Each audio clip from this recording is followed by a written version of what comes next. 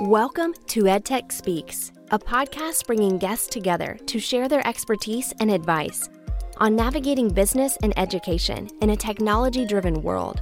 From entrepreneurs to vendors, higher education to corporate leaders, we'll uncover their perspective regarding the latest trends and technologies impacting your career or business.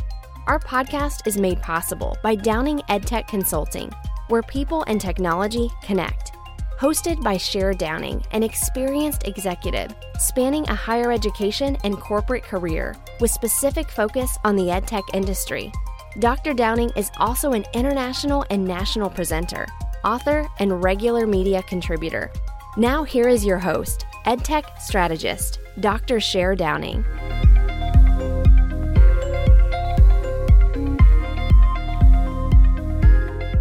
Hi, everyone, and welcome to our anniversary edition of the EdTech Speaks podcast. I'm your host, Cher Downing, and over the past 2 years, we've brought you 30 episodes covering technology, education, and business solutions. Today, I'm excited to welcome back 6 guests to share updates and talk about what's next in EdTech. So let's get started. Thanks to everyone for showing up today. This is just a small percentage of our previous guests that were with us. We had over 30 in the last 2 years. And so we're so excited, though, that a few people were able to drop in today and chat with us a little more. So I'm going to go around and introduce individuals and talk to them a little bit about what they did when they came onto our podcast and where they're at now. So Tom Tobin, I'm going to start with you. Hello, Cher. It's a pleasure to be back on the podcast with you and with our other guests here. So my name's Tom Tobin. I'm with the Center for Teaching, Learning, and Mentoring at the University of Wisconsin-Madison. And I'm an international speaker, author, and consultant on how we use technology when we're mediating educational spaces and interactions. So I was on episode 9 back in October of 2020. We were talking about the technology that we use in higher education, and we were just into the pandemic. So we talked an awful lot about how we did emergency remote pivoting to technology mediated and technology supported education back in October of 2020. It's gotten a little better since then.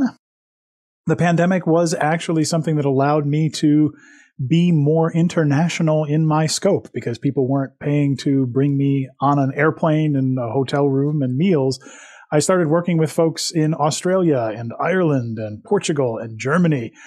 And it was fantastic to really dive in on the higher education space in other countries, how they approach it differently than we do here in the United States and Canada. And since October of 2020, I'm also proud to have 2 books come out since the last time I was on the podcast. One of them is called Going Alt-Ac, and that stands for Alternative Academic Careers. That's career advice. I wrote that one with Katie Linder and Kevin Kelly, and one called Universal Design for Learning for Further Education and Technology Practitioners. Worked with the folks in Ireland on their further education sector. That's the equivalent of the community college folks here in the United States and Canada. And I've got a new job since the last time we talked. As of a couple of days ago, it's been 1 year that I got to be a founding member of our Teaching, Learning, and Mentoring Center at UW-Madison. So I'm grateful to be back on the show and grateful to learn more about and with our colleagues. Thanks so much, Tom. Tom and I have known each other for many, many years and followed each other's careers and been cheerleaders for each other. And really grew up in the distance education, what is now online learning segment, long before it became, I guess, the it thing that it is now. We were back in the trenches where we were just trying to convince people it was a good thing to do. So appreciate you being on here.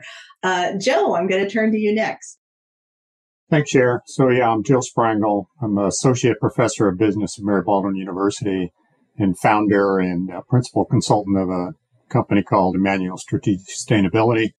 My focus is on the work of using humanist commitments to build a more sustainable or regenerative manufacturing operations. When I was initially the guest on the podcast, I was then the dean of the College of Business Professional Studies at Mary Baldwin.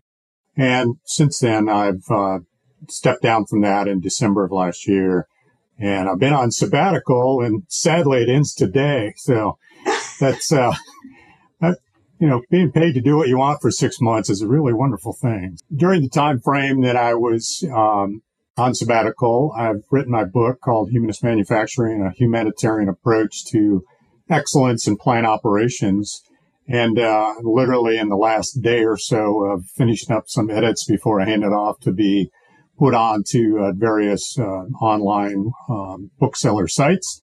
And so hopefully that'll be something that'll lead me to other opportunities and potential engagements with consulting companies. And the primary thing I learned during the pandemic was how resilient our faculty were. Even people that said, there's no way I'm ever doing online. Within 3 or 4 days, they were actually doing online teaching.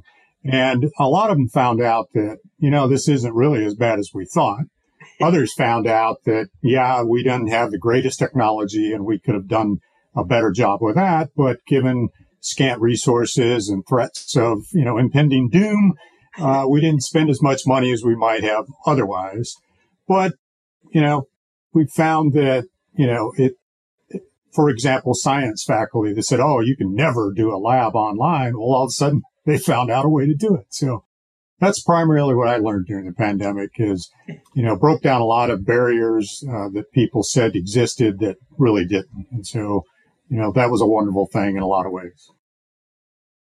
Thanks, Joe. And it's exciting that your book is just about ready to head out. I know it's been on the list for quite a while now. So we were first talking about that back on the podcast when you were originally on. It was really more ideas that you just hadn't put to paper yet. So great to see that it's finally there. 2.5 years of which obviously most of it happened in the last 6 months. So it's like a dissertation. I really want this to be done. I'm tired of it. I love it. Thank you. Jennifer, I'm going to have you go next. Excellent. Well, hello, everyone. I am Jennifer Nash. I am an executive coach and management consultant. I was on the podcast with Cher back in October of 2020. So, Thomas, we must have been on just around the same time.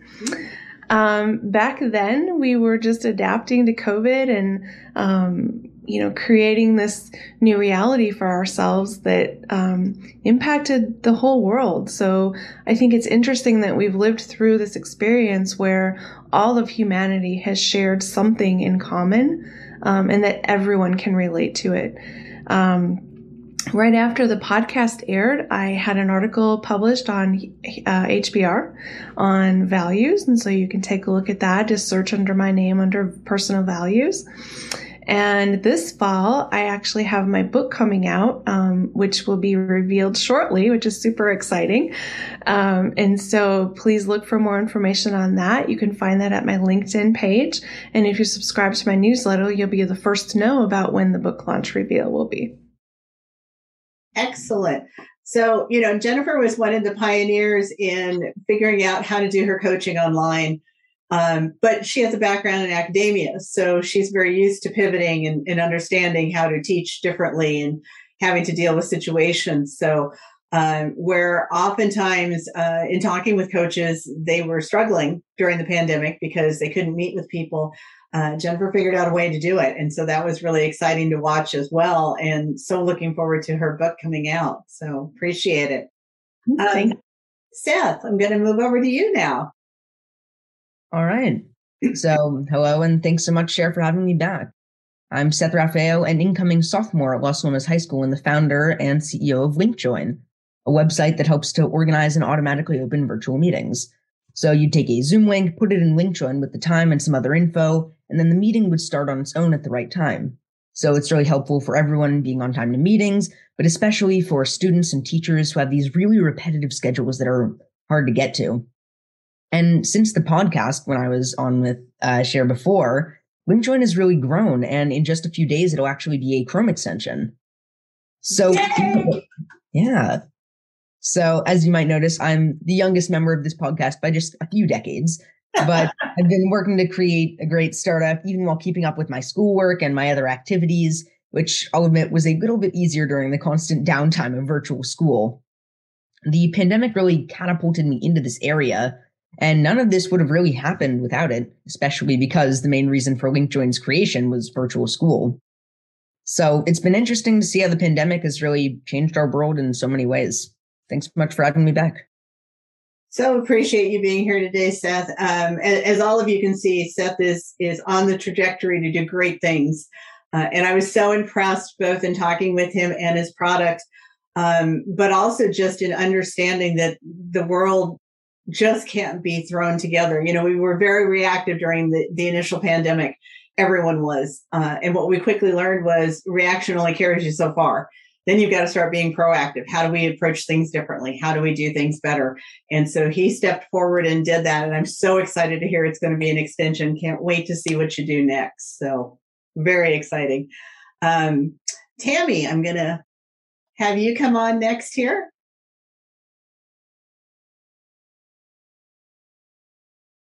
Well, thank you, Cher. Thank you for having me back. And I joined you on the podcast in August of 2020, episode 5. I feel like a pioneer. Should have brought my covered wagon. And a lot has happened since then.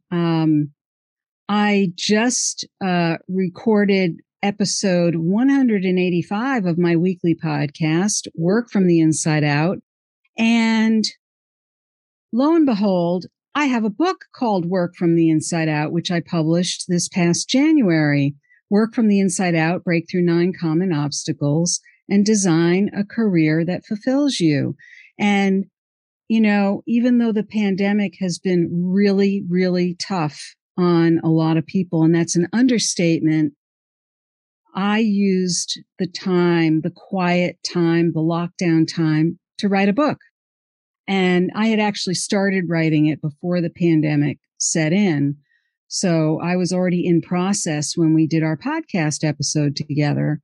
But I don't know that I could have spoken about it in quite the way that I can now that it's done. So the book really walks us through a number of different obstacles that people face when they are trying to make some sort of career transition or tweak their careers. And I profile 22 different people and tell their stories about how they went about doing that. In addition to that, I am a career and executive coach, and I work with teams as well. And overall, my goal, which has been for a long time, is to help people find a happier, more fulfilling place in their work. So I'm delighted to be here with all of you. Thanks, Tammy. And Tammy has done a phenomenal amount of work in the last couple of years. And I think for all of us, the most interesting thing that you're hearing is the trend of we all took advantage of the pandemic. You know, you talk to people out in the world, and a lot of people will say, oh, you know, it just came to a standstill and their business suffered, et cetera. And it is difficult. It's not an easy way to do it. But I think for all of us, we saw the opportunity to be innovative and proactive with that additional time. So it's so much fun to see the results of what's come from that. So Connie, I'm going to let you introduce yourself now. Oh, great. I'm the last one, huh? Save the best for last. Well, hi, everyone. I'm Connie Steele. I'm a future of work and life expert, an executive consultant, author, and podcast host of the Strategic Momentum podcast.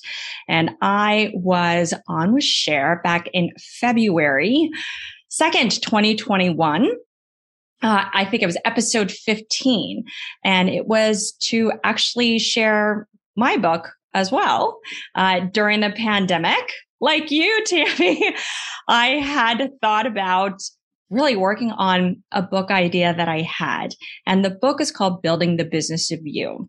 It is a book about the future of work, really from a human-centered perspective, because I had noticed, based on interviewing several people on my own podcast, that there was really this fundamental shift going on in terms of people's nonlinearity with respect to their career pathing, and really a shift in what people were looking for out of their work and life. So that said, the pandemic really was a catalyst for me to get going on because I knew all of these projections that I had were going to come to the forefront. And so I had a wonderful opportunity to talk about that book with Cher and share these important perspectives. And since my last appearance, I have launched an online course. It's a companion course that is really aimed to helping individuals identify and align their interests, strengths, and passions. Because the whole point of the book is not just this future of work foundation, but it's to explain why people are shifting the way that they're shifting. What is this really leading up to? Which is this desire to reflect their whole self and combine this career of the future, which I call career mashup, which is that opportunity to combine all these skills, interests, passions, hobbies you have to reflect all of you. And fundamentally, what is the approach to doing so? Because through these interviews, in addition to doing a lot of secondary research, I saw that there were very consistent patterns and wanted to be able to create a roadmap to guide people in doing so. But in addition to that, I've also recently led a research effort to understand and measure what workers want and need in this new world of work, but understanding workers as people, as individuals, not employees of a company. Because this whole effort that I've been moving towards is we need to understand us as people. People make up companies. And I think that foundation to establish a human-centric baseline and determine what it takes to be successful at work and in our career and the impact to life is what's going to be so helpful for people and organizations alike to create that level of traction for themselves. So I am incredibly excited to be part of this amazing group of people and hope to continue to contribute value to your listeners. Thanks, Connie. I was so excited when I read Connie's book because in the EdTech industry, and Tom knows this, we've always been career mashup people. We did it before it was cool, before it was hip, because there was not a straight pathway for us. You couldn't say, like, if you were going to be an accountant or you were going to be a professor, or you were going to be a manager. There was not those straight lines because some of the degrees didn't even exist. I mean, when I did my PhD in the early 2000s, it was one of 2 programs with that emphasis in the nation. 2 programs. Now there's over 50. But early 2000s is not that long ago. So we have always had to say, oh, well, this came out in technology. Now we need to learn this. We should probably get a certificate in this, or we should get a degree in this, or we need to add this to our classroom. So we need to learn this. And so we've always done this mashup of things. And so that's why we end up with these people in the EdTech space who are just so wide and varied.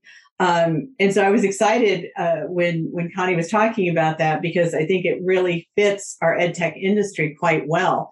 In talking with Tammy about her book, where it fit in was the people that decided to come into the EdTech industry because they had been doing these other traditional careers, kind of fell into some technology in some areas at work. Maybe they got pushed into, suddenly inheriting a team or doing something. And all of a sudden it was, oh, maybe I could go do something different, but what does that look like and how do I do it? So, it's interesting to me that in inviting all of you and all of our other guests on, as the pandemic hit, everything really just kind of came to fruition and came together. I think, for all 30 of our guests, the pandemic really was a benefit and not a detriment as it was for, some other businesses. But it was because we all are used to figuring these things out differently. And so I think, now the question is, where do we go next? We're still sort of in the pandemic. We're not really post-pandemic yet. We keep having variants. They keep talking about we're going to continue to have waves. And so the question becomes, the people that went back face to face, do they have to retreat again? The people that are doing hybrid, is that adding value? Are they seeing a difference in it? So I'm gonna start with Joe. What do you think is going to be the next impact from the pandemic? Well, I think one of the things we're going to start to see is a more personalized education experience really tailored to the individual student. And part of that will be through like artificial intelligence and some other things. But, I think we're going to have to move away from this traditional semester thought that, where students are going to want to be able to sign up for a course any day of the week, any day of the year, and any time of the day, right? But they're also going to expect to be able to have access to technology support if they need it, or the faculty member 24/7, and so, we're in this Amazon world, right, where we can do anything we want at any moment. I think that schools and universities have to find out a way to at least start moving that direction, right? It's not there yet. And I think the pandemic helped to move schools a lot closer to that, thought process even, maybe not to move it, to have access, but you're just an understanding that, oh, by the way, a lot of these things we thought were true aren't, people actually are productive when they're not under micromanagement and so on and so forth. But that's what I see. Joe, you're working also because you're out in supply chain and manufacturing and in those big areas. Where do you see the impact for them now as we're moving forward? Well, it's somewhat the same thing, right? They don't want to spend money to send somebody to school to get information they may already know, right? So they want to get the best bang for their buck with the dollars that they invest in training. And so they're actually looking for this more customizable approach where maybe they'll pick a bunch of modules out and instead of a traditional degree, maybe they'll have their students get what we would deem a certificate. And then ultimately, I think the other thing we can do is academic units is to be able to create more stackable opportunities, right? That certificate, if you then go on to the next level, you can use those 15 credits to go towards something that maybe is a 30 credit certificate. And ultimately, you can stack it up to get an associate's and then a bachelor's and so forth. But again, it'll be really hyper customized, right, to that particular organization and maybe even to that particular student. Tammy, what are your thoughts on it? Well, I think there's tremendous opportunity coming up in terms of when I think about both people wanting to expand their knowledge and make better choices about their careers. I think that there's so much out there now that people can access in terms of, not just in terms of, like online learning and all the things that, I'm a little more pedestrian when it comes to EdTech than some of the other folks here. But so there's that kind of a thing. But I've also, believe it or not, I've had clients who work in EdTech. And so I'm learning also about what are professionals in the field dealing with in terms of how they're going about their careers. And even the field of EdTech itself is shifting and changing.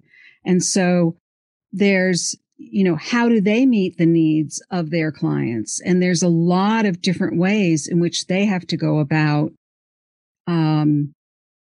the sales process and the technical side of things and how they're marketing. So it's explosive and it's messy in some ways, but I think it's also full of opportunity in terms of how people can get the information they need, expand their capabilities, and move forward. And I think it's more expansive than anything else, both in terms of people within the industry and then also what becomes available to people to be able to adapt and change in the marketplace, because the world of work is changed forever. And we really need to be able to be more flexible, but we also need to adapt our skills to that world. And so I think EdTech plays a key role in that on every level. Tom, what are your thoughts? The pandemic was a great leveler in many regards. People were suffering, people were uncertain, they were nervous, they were afraid, they were scared. And those negative emotions helped us as an industry in higher education to understand that the barriers that we were trying to address weren't just people with disability barriers in their environments, weren't just people with work responsibilities, family responsibilities, military service commitments. It was everybody. And once everybody felt the challenge, the entire conversation seemed to change. We're not actually going back to a quote unquote normal scenario because we never had a normal. We hear people talking about what's the new normal. Yeah. And the recognition of all the barriers that people have, listeners, you can't see it, but I'm holding up my mobile phone. We prefer to work with technology that affords us ease, comfort, and access. What we end up with is our mobile phones, which are great and better than nothing, but not everybody has a laptop or a desktop computer at home. Lots of people own mobile devices, and the shift to mobile, it feels like 1997 all over again. Listeners, you can't see, I'm pointing to all the gray hair on my head. And back in 1996, I helped a community college adopt Blackboard version 1. So it feels like that kind of open, wild, westy sort of ethos again. So we're kind of back to the early days. I wrote about this with Shavella Pittman in the Chronicle recently, and we talked about academia has a lot to learn about inclusion for instructors. In terms of the technologies that we're using, a lot of them have been put together trying to be as neutral and as useful to everybody as they can, and yet we're still seeing that racial bias, gender bias are encoded in the very ways that the technologies have been put together. So that's something that is now starting to become a front burner conversation rather than something that we think about afterwards. And that's to the good. And I also recently talked about, are you guarding the wrong tower, in an article for the National Education Association's Thriving in Academe newsletter, where we've tend to grasp at things that allow us to feel like we are in control when we are uncertain or scared or frightened or we don't know what's coming next. And that grasping back for control almost always does us ill, because we lock down our late policies or our attendance policies, or we get really hammer-handed about academic integrity, when what people are really after is give us environments, give us technology tools, learning management systems, places and spaces online that allow us to be freer, allow us to inquire and experiment, and allow us to rehumanize those technology spaces.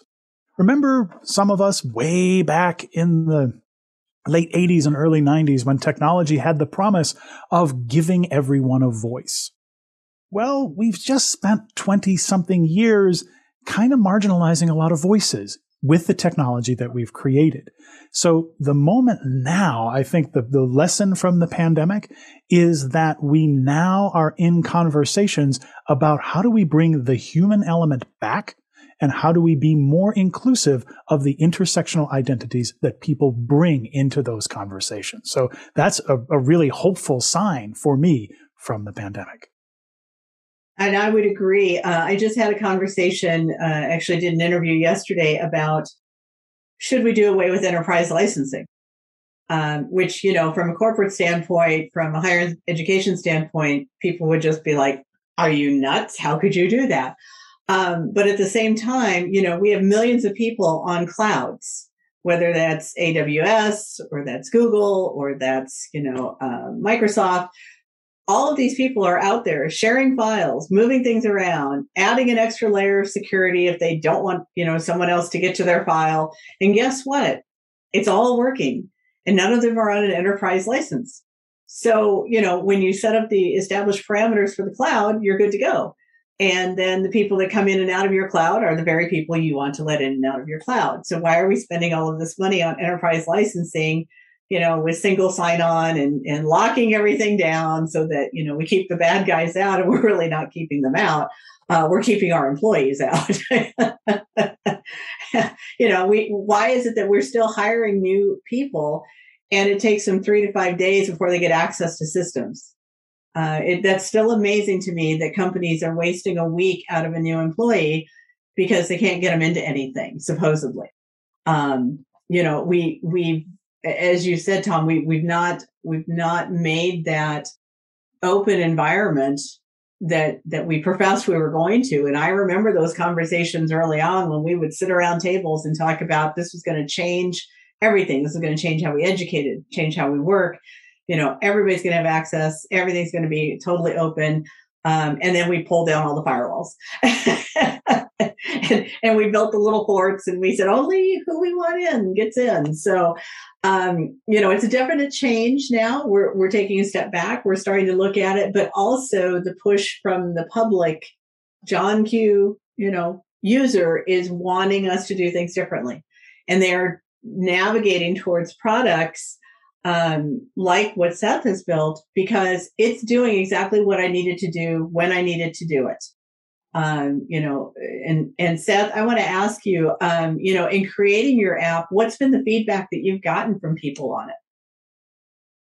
So I've gotten a lot of feedback that's saying things like, what if I'm not at my computer and my meeting opens?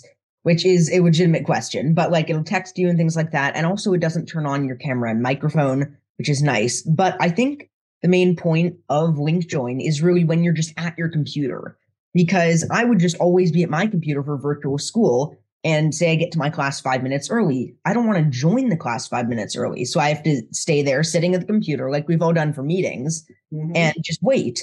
And then during that time, it is so easy to get sidetracked checking your email or doing something else productive. And then you're at the computer and you just end up being late to your meeting, which is really a huge issue, and it's inconvenient and it wastes time for everyone.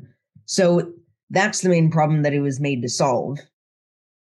And I think the value in that there is, Tom talked about there's a lot of things we like to do on our phones, and we do.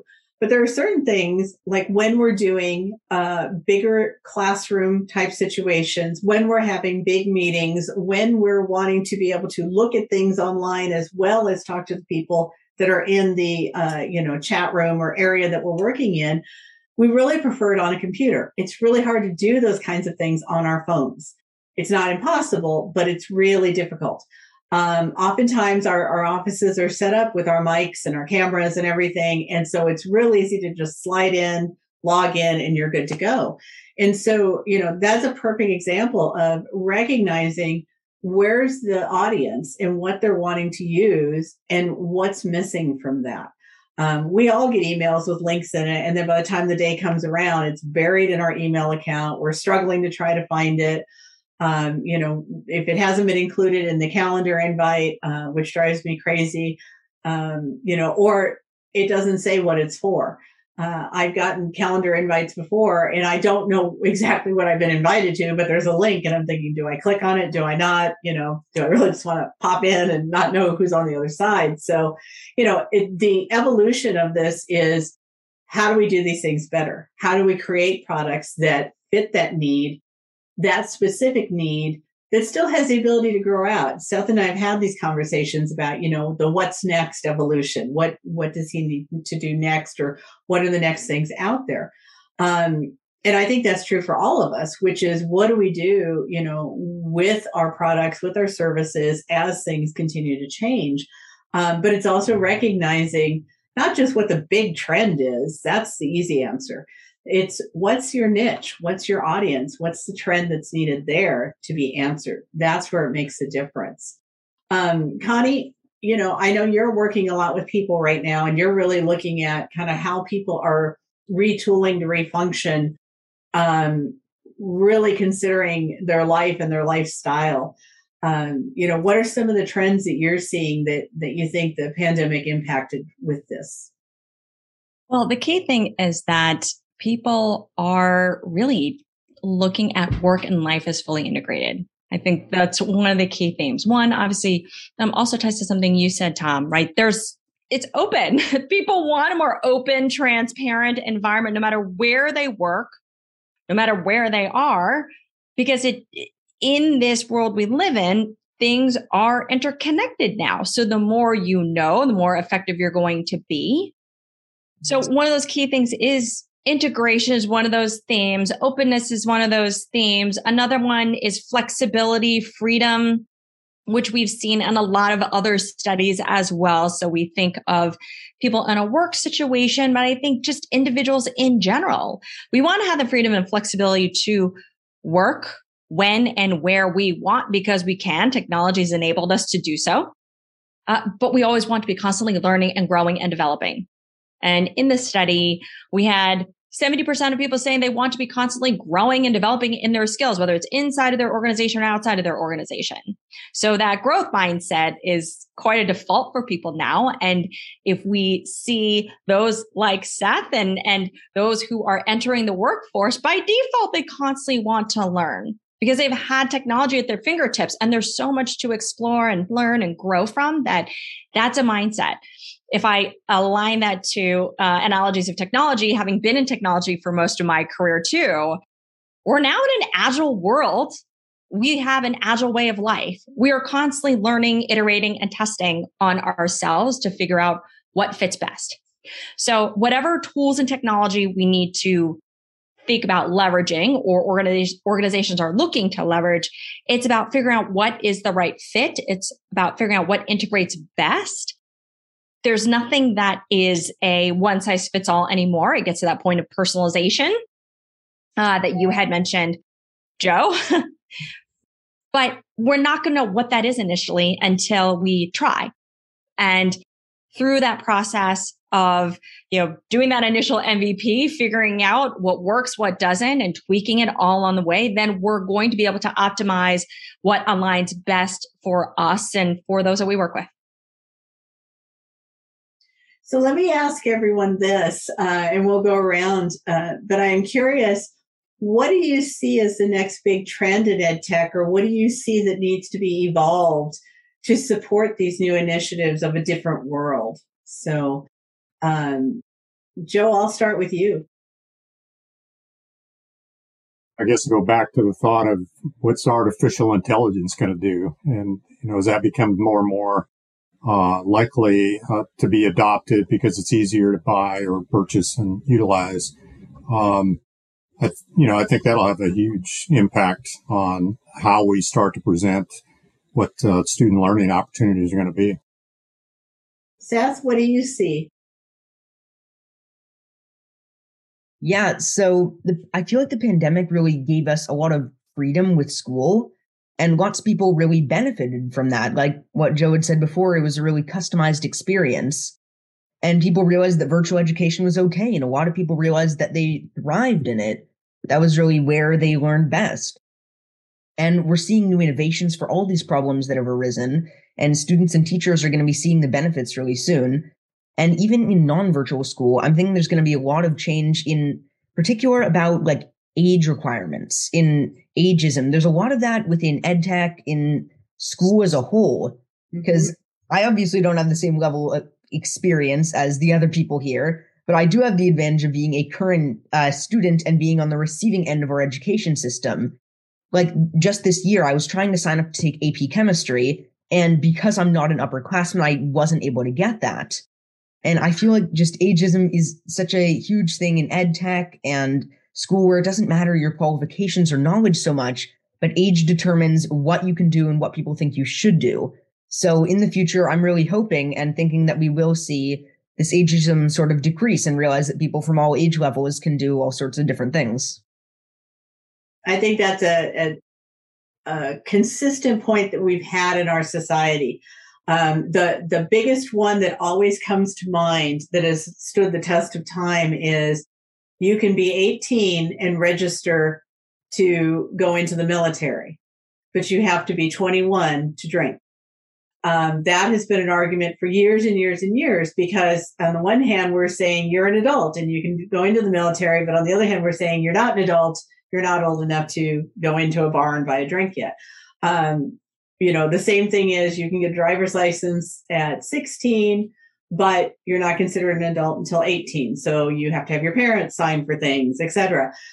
We've always had a two-way street on these things. We've made it convenient when it fits.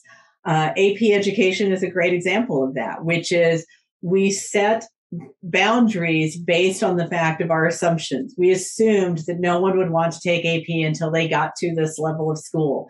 And we assumed that colleges would only take it if you were in this level and above. And then we turned it on and we walked away. And we've never gone back and said, is this still working? Are people still doing this? And so you're absolutely right. These are the trends and the things that we have to look at because we're holding people back for the wrong reason. If you can't succeed in the course, that's a different situation.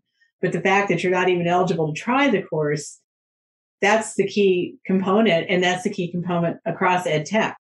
Tom, what are your thoughts on this?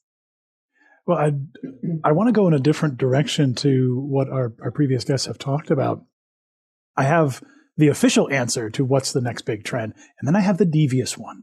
The official answer is every CIO you talk to is going to become enamored of augmented reality, virtual reality, artificial intelligence, making the machines do the things. So we've got beautiful medical simulation possibilities, all those kinds of ideas of the metaverse or the metaversity, as some of our education fellows are talking about. That's what people are going to get enamored of. The CIO's eyes are going to get very large and go, ooh, shiny. And that's going to be the next thing. The devious answer is that's going to create a new digital divide. The challenge for us is that those people with privilege, access to technology, access to the systems that we're setting up, they will thrive. And the vast majority of folks who do not yet have access to those systems, they're going to have to wait another 10 or 15 years until that becomes down market and is included on your phone somewhere or on another device that's affordable. We went through this cycle with Internet 1 and Internet 2. And we have some lessons to learn about what Internet 3 is going to look like. I would argue that the biggest trend you're going to see is not the trends in AR, VR, AI, but the backlash calling for access and accessibility. So watch out for that, folks. Thank you. And I think you're absolutely right on that, Tom, and for a number of reasons. So one thing that I ran into recently, again, if you're not dealing with it every day, you don't think about it. So I had a institution that heavily invested in the goggles, going to let our students wander aimlessly and live in this virtual universe, and bought them right before the pandemic.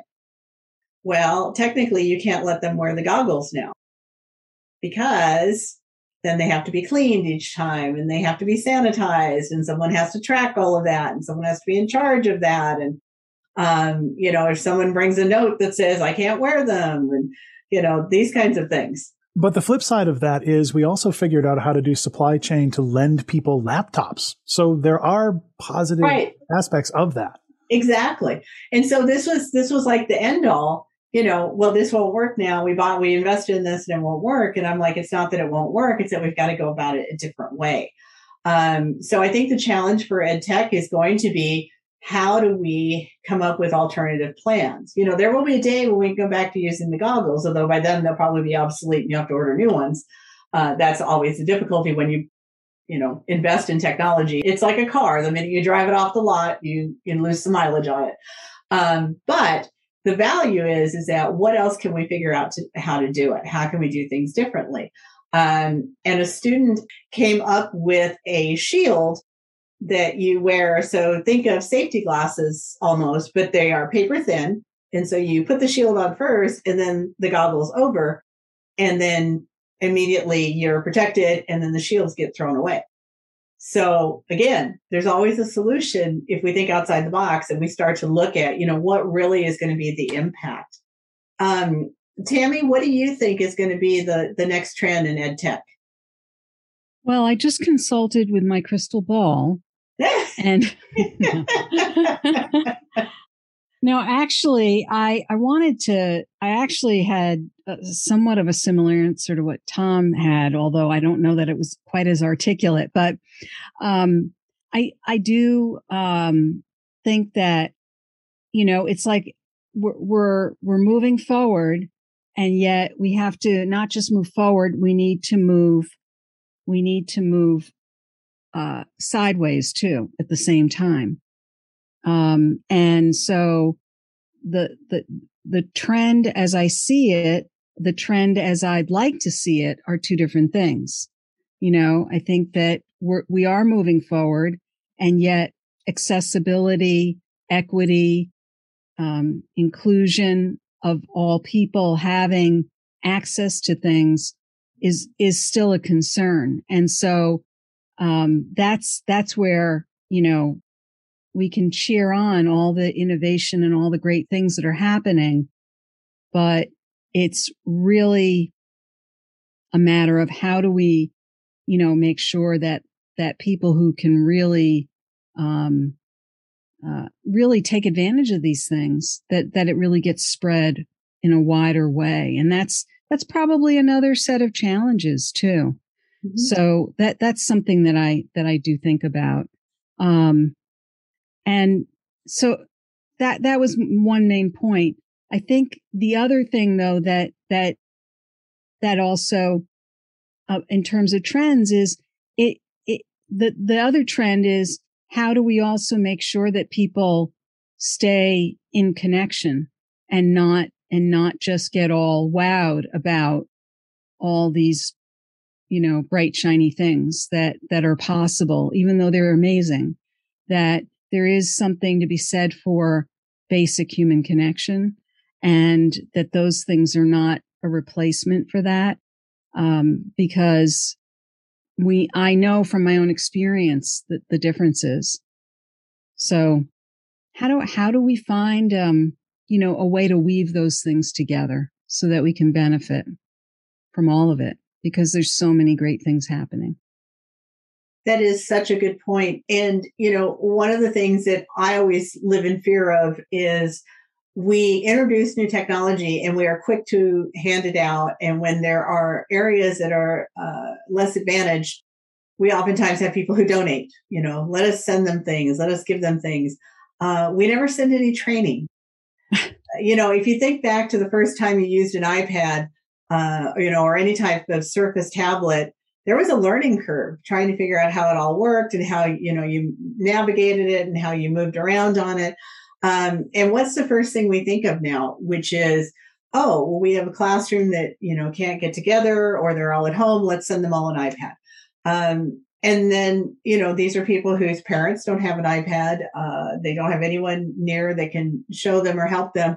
So then we rely on the teachers to also become trainers in addition to everything else that they're supposed to be doing. For me, the next trend I see is, what's the next evolution of roles that come out of this? So who's that in-between person? That's not the teacher training the students, but is someone that is there that is not necessarily tied to a district, tied to an institution, tied to a company. We are so enthralled right now with UX positions and that, user experience, so that you understand how to move through an app or how to utilize, a particular website. But we haven't thought about doing UX across the board and really looking at what is it that people need at all times. Because the other thing is, you never really need something until you need it. So I always liken this to when you start a new job and they take you to orientation and they tell you absolutely everything you'll ever need to know in working for this company or institution. And the problem is 3/4 of that stuff I don't need to know that day. 6 months from now, 9 months from now, 2 years from now, suddenly I need to know that stuff. And then I can't find it, nor can I find anyone who can tell me the answer. Or it's been updated and nobody's bothered to send out that it's been updated. So, that's the gap we continue to have as the technology moves faster, as the technology adapts to us better. Where will AI go in terms of it learns right now from us, and it adapts based on our individual needs. But so does a roommate. You learn that you like not to have dishes in the sink, but to set them on the counter. That's an easy learn. And if you're smart, you figure that out and you move on about your day. But the adaptation needs to be bigger than just following. The adaption needs to be also identifying, and where can I help you? Where can I give you things? Where can I provide you the tools?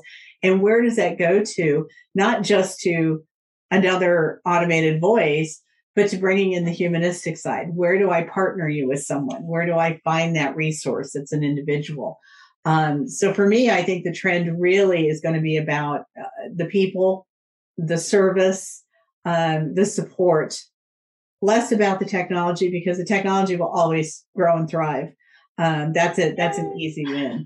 That makes me so happy to hear, which is why I was on this mission in the first place, to really understand how are we changing as people in light of how technology has impacted us for the past 10, 15, 20 years, because it has impacted each generation differently, has created new challenges, new opportunities, but what our attitudes, needs, motivations, and approaches are different as a result of that. So if we can go back. Well, Cher, thank you so much for having us on the episode, and I'll look forward to continuing the conversation down the line. Take care. Wonderful. Bye-bye, Tom. Go ahead, Connie. Oh, I was going to say that, no matter what new technology comes, we're still people. And technology now is just like electricity.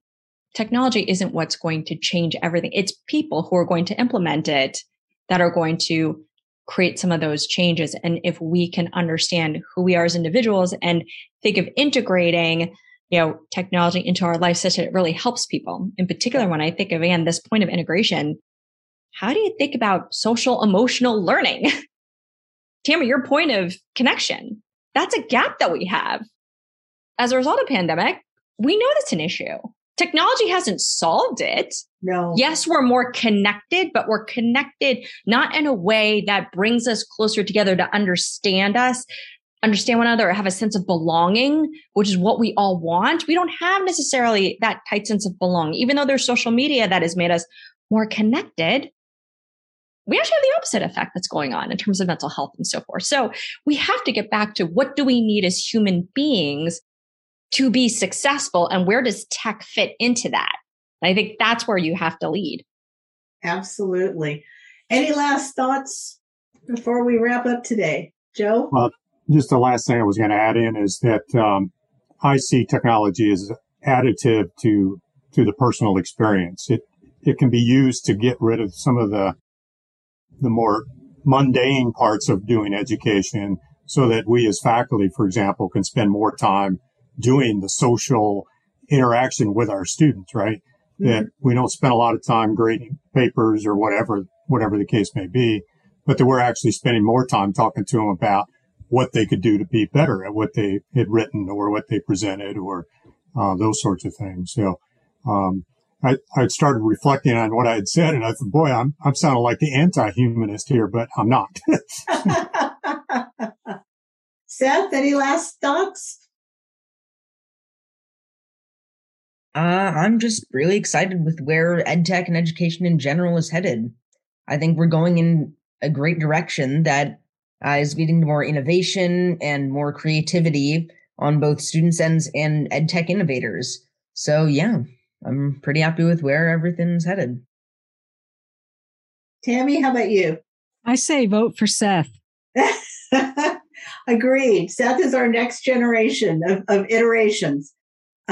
So I want to thank all of you for being on here today. I so appreciate it. I want to thank all of our guests for being here today, and thank you to our listeners for being with us. I appreciate your continued support and look forward to bringing you additional guests in the coming months. Until next time, live to learn. Thank you for listening to EdTech Speaks with EdTech strategist Cher Downing. To learn more about the services Downing EdTech and its staff can provide you, find us at www.downingedtech.com. If you enjoyed today's podcast, be sure to share it. We'd also like to hear from you regarding any suggestions for topics or guests and the value you received from our show. Check back for new podcasts with featured guests at www.downingedtech.com/podcast.